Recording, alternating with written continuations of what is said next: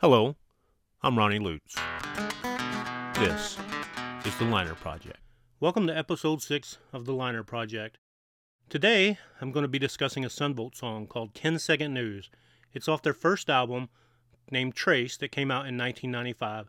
It was the 5th song off of that album, and it is one of my favorite traveling albums. Luckily for me, it's also one of Shauna's favorite traveling albums. Anywhere we go, on any kind of long trip that we're driving, Son Volt Trace will be on. It's a great CD and it always keeps me awake. Son Volt is one of the bands that I talked about last week when I talked about Uncle Tupelo. Jay Farrar, who was in Uncle Tupelo, had left Uncle Tupelo and he went on to create Son Volt. And it's kind of a funny story of how I found Son Volt, or maybe not funny, but it is interesting, and it's not something that I don't think too many young people will know about today. So who remembers Columbia House? Columbia House Records, or BMG was another one. I guess maybe they're actually still around. I don't think they do music now. I think they do DVDs. I briefly looked it up. I wasn't paying that much attention, but they used to be a mail order music club. They had these deals like you could get 12 cassettes for a penny, and then every month they would feature one cassette, and if you didn't send back a reply saying you didn't want it, you would get that cassette. I didn't reply once, and I got this cassette of Son Volt, which was a band that I had never heard of. I wasn't a huge fan at the time, although they did have a song named St. Genevieve on that album, which is a town on the Mississippi River just north of where I lived, and it was a place that I'd heard of, but I kind of forgot about it for the most part. There was one good song called Drown that I listened to a little, but overall it wasn't something that I wanted to keep paying attention to. Until years later, Sean and I got into Uncle Tupelo, and then I found out that Jay Farrar was in Uncle Tupelo. So I went back and I listened to Son Volt Trace, and I fell in love with all the songs. And one of those songs was the song we're going to talk about today, 10 Second News. 10 Second News is about a ghost town close to Eureka, Missouri, which is just outside of St. Louis. As a teenager, in the mid to late 80s, we would sometimes go to Six Flags over Mid-America. That's what it was called then. I think now it's Six Flags St. Louis. I loved the Screaming Eagle. The Screaming Eagle was this old wooden roller coaster that would jerk you all around. It was a lot of fun. I'm only going to imagine, because I haven't been there since I was a teenager, probably wouldn't be so fun today. As an old man, jerky wooden roller coasters, not good. Six Flags is on Interstate 44, though, in Eureka, Missouri, and I-44 basically follows a historic route 66 through Missouri southwest from St. Louis to Joplin. It's an evenly numbered interstate, which signifies that it should run east and west, but it just could easily been an odd-numbered interstate because it runs as much north and south as it does east and west. It's actually a northeast to southwest. It goes from St. Louis, Missouri, all the way to Wichita Falls, Texas, through Oklahoma. I can remember traveling through on that road, and on the side of the road, you would see this ghost town called Times Beach. They had a sign there, Times Beach. It was about 15 minutes before you got to Six Flags. The whole town was still there, houses, shops, gas stations, and it was like everyone had just ran off. The story I was told back then, as I remember it, was there was radon, which is a radiative gas, emanating from the ground, and it caused the people to have to leave the area. I don't think I had any idea what radon was at that time. Pretty sure I don't even know what it is now. But come to find out later, when I went to research it, that wasn't what happened there at all, and the real story is actually more interesting, as most real stories are. Times Beach was founded in 1925 on the floodplain of the Merrimack River. Probably not the best decision to put a city on a floodplain, but there you have it. The whole town was this crazy promotion by a St. Louis newspaper called the St. Louis Times. Get it? Times Beach. You could buy a 20-foot by 100-foot plot of land for $67.50. And with that, you could get a 6-month newspaper subscription. Kind of sounds like getting HBO for free for 6 months with your cable subscription. But you got a piece of land. 20-foot wide doesn't seem very wide, but you did get the newspaper, so maybe it was worth it. The town was created primarily as a summer result, and even though $67.50 doesn't sound like much today, it would be about $1,000 in today's money. It'd be a pretty substantial amount of money at the time, and remember that you still had to build the house, and maybe you had to get 2 plots based on the size. I'm not sure 20 foot wide is wide enough. the town quickly became a place for summer houses and kind of a resort of sorts. It was located right on historic 66, which has the nickname Main Street of America, so it would have been a decent amount of travel at the time. Unfortunately, the 30s came around, and with the 30s came the Great Depression, and then with the 40s came gasoline rationing during World War II, and it caused Times Beach to mostly be low-income housing. And by 1970, when this story takes place, the town had a population of about 1,240 of mostly lower middle-income families. The St. Louis Times went out of business in 1951, and the town was never able to fund their infrastructure. Their roads were never paved, which led to a substantial amount of dust. And that leads us right into the lyrics of 10 Second News. The first verse goes like this.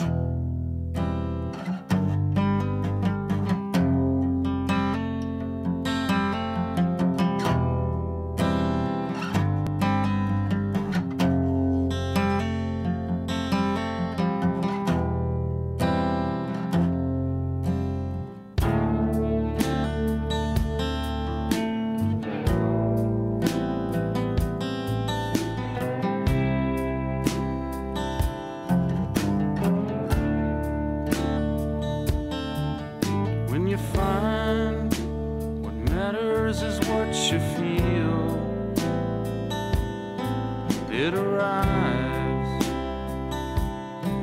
and it disappears. Driving down sunny 44 highway, there's a beach there known for cancer, waiting to happen. And the third verse goes like this. And it's hard enough soaking up billboard signs. You scorch and drown alive, never knowing why. The levee gates are open wide.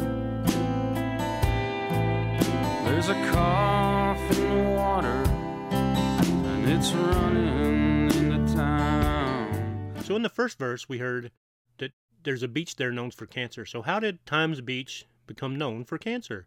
It's a long story that I'll try to get through as succinctly as possible.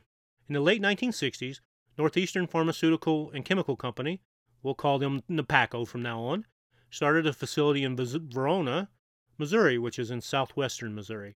They produced Agent Orange that was used during the Vietnam War. One of the byproducts of Agent Orange production was a chemical called dioxin. In the early 70s, after the need for Agent Orange was gone, because the Vietnam War was over, NAPACO started making hexachlorophene, which is an antibacterial used in soap, toothpaste, and other disinfectants. The byproduct of producing hexachlorophene is also dioxin. I'm going to tell you right now, I read through all of the chemical compounds, had no idea what any of that means. Agent Orange, hexachlorophene, dioxin. Dioxin apparently is bad. I know Agent Orange is bad, and I'm pretty sure hexachlorophene is bad too because they got rid of it. NAPACO had a huge problem though. The most effective way to destroy dioxin is to incinerate it, which was very expensive at the time, probably still expensive. And as you know, capitalism always will prevail, and NAPACO contracted another company, Independent Petrochemical Corporation, we'll call them IPC, to dispose of the waste dioxin. IPC charged NAPACO $3,000 per load, $3,000 for a truckload. IPC then subcontracted Russell Bliss to haul it away for $125 a load. Bliss didn't get paid much compared to what IPC got paid. Bliss had also stated that no one told him what was in the drums other than waste oil, so he thought he was hauling waste oil. He hauled 18,500 gallons to his facility and mixed it with the used motor oil that he already had. Bliss would spray this waste oil on his horse arena and farm to keep the dust down. There was some people that came and visited and noticed how effective it was, and soon people were asking him to spray their arenas and farms as well. So by May of 1971, Bliss got paid $150 to spray an indoor arena in Moscow Mills, Missouri. A few days later, birds began to die and horses began to get sores and lose their hair. Bliss was blamed for it, but he denied it. He said that all he sprayed was used motor oil and it wouldn't have had those effects. Although I can't imagine that even used motor oil was good to spray. And I was talking to Shauna about this. back in, I don't know, our day, the early 80s. I remember oil being sprayed on dirt roads. They would bring trucks down that had these big sprinkler-like systems on the back, and they would spray it. So it was a common thing, but Bliss had brought some other chemicals into the equation that weren't normally there. A month later, Bliss was hired to spray an arena near Jefferson City, Missouri, the capital, if you're interested in that kind of thing. This time, 12 horses died and some children were diagnosed with a skin condition associated with dioxin poisoning. Bliss was contracted to do another arena, and the same kinds of problems arose. I have no clue how Bliss kept getting out of this. I didn't really find that in any of the research, but he continued to be able to do this. But all of this did make the CDC wondering what was happening. So in August of 71, they went to the farms and tested human and animal blood samples. Dioxin really wasn't understood at the time, and the CDC didn't come to any kind of conclusive evidence as to what was causing the issues, so it was kind of left like that. Then the next year in 72, Times Beach comes around because Times Beach never had the infrastructure to pave their roads. They had all dirt roads. They paid Bliss $2,400 to spray the roads in Times Beach, and he sprayed waste oil on them from 1972 to 1976. He sprayed about 160,000 gallons of waste oil on them. By 1979, the EPA had kind of noticed that there were issues around Missouri, and they stepped in to investigate. They did testing at the old Napaco plant. They understood what they were looking for by then, and they found very high concentrations of dioxin. In 1982, the EPA went back to the farms that Bliss had sprayed and found that they still had much more dioxin that was healthy for humans. A leaked EPA document listed 14 contaminated areas and 41 possible contaminated areas in Missouri. Times Beach was the largest community on that list. Most of the places they sprayed, there wasn't a lot of people. Times Beach, at about 1,240 people, was the biggest place on there. Residents of Times Beach found out after the document was leaked, and they pressured the EPA to come investigate the town because there had been some issues there with animals and there had been some issues there with some people, kids that had been getting sick. During the investigation, the town's entire road network, which was about 23 miles of road, was confirmed to have extremely high concentrations of dioxin. That was August. On December 3rd, 1982, just after the EPA had finished its investigation, a flood of Times Beach caused the entire town to be evacuated. This was they called it a once-in-a-100-year flood. There are pictures of it online where water is all the way up to roofs of houses. On December 23rd, 1982, the CDC recommended that the entire town could not be inhabited, and everyone was told that they could not return. In January of 1983, President Ronald Reagan created the Times Beach Dioxin Task Force. They recommended that the government buy the entire town. The U.S. government paid $33 million, and Missouri had to pay $3.7 million for a total of $36.7 million. Each person got a little bit of money, and that was that. Times Beach contained 50% of the total dioxin in the whole state of Missouri, so an incinerator was built there at Times Beach to incinerate all the dioxin material from across the state. There ended up being 265,000 tons of contaminated material that was incinerated at Times Beach. The eventual cost of this program was almost $200 million. For all of the destruction and all the money that it cost to clean it up, there weren't a lot of lawsuits based on liability. In the end, there were lots of new laws created to combat these issues from ever happening again, but the people that did it, there weren't really any laws against it at the time, so they really didn't have to worry about too much. Pretty soon afterward, actually just about a couple months later, there were some scientists and doctors that believed dioxin poisoning wasn't as bad for humans as originally thought, but either way, the town got bulldozed over, and there was a state park that was created in its place. It's called the Route 66 State Park, or Route 66 State Park, however you want to say it. It has one building left from the original Times Beach. It was a roadhouse or bar or whatever you want to call it. It's now the Parks and Visitor Center for the Route 66 State Park. And that concludes this chapter on Times Beach. So here are the clues for next week's episode. I think this will be fairly easy. A little easier than this song was. I talked to a lot of people, and this was, well, obviously, Sunvolt's not a very known band, very well-known band. No one knows this song, unless you're into alt country like I am. And the clues were a little hard. I did what I could, but it was just a hard episode.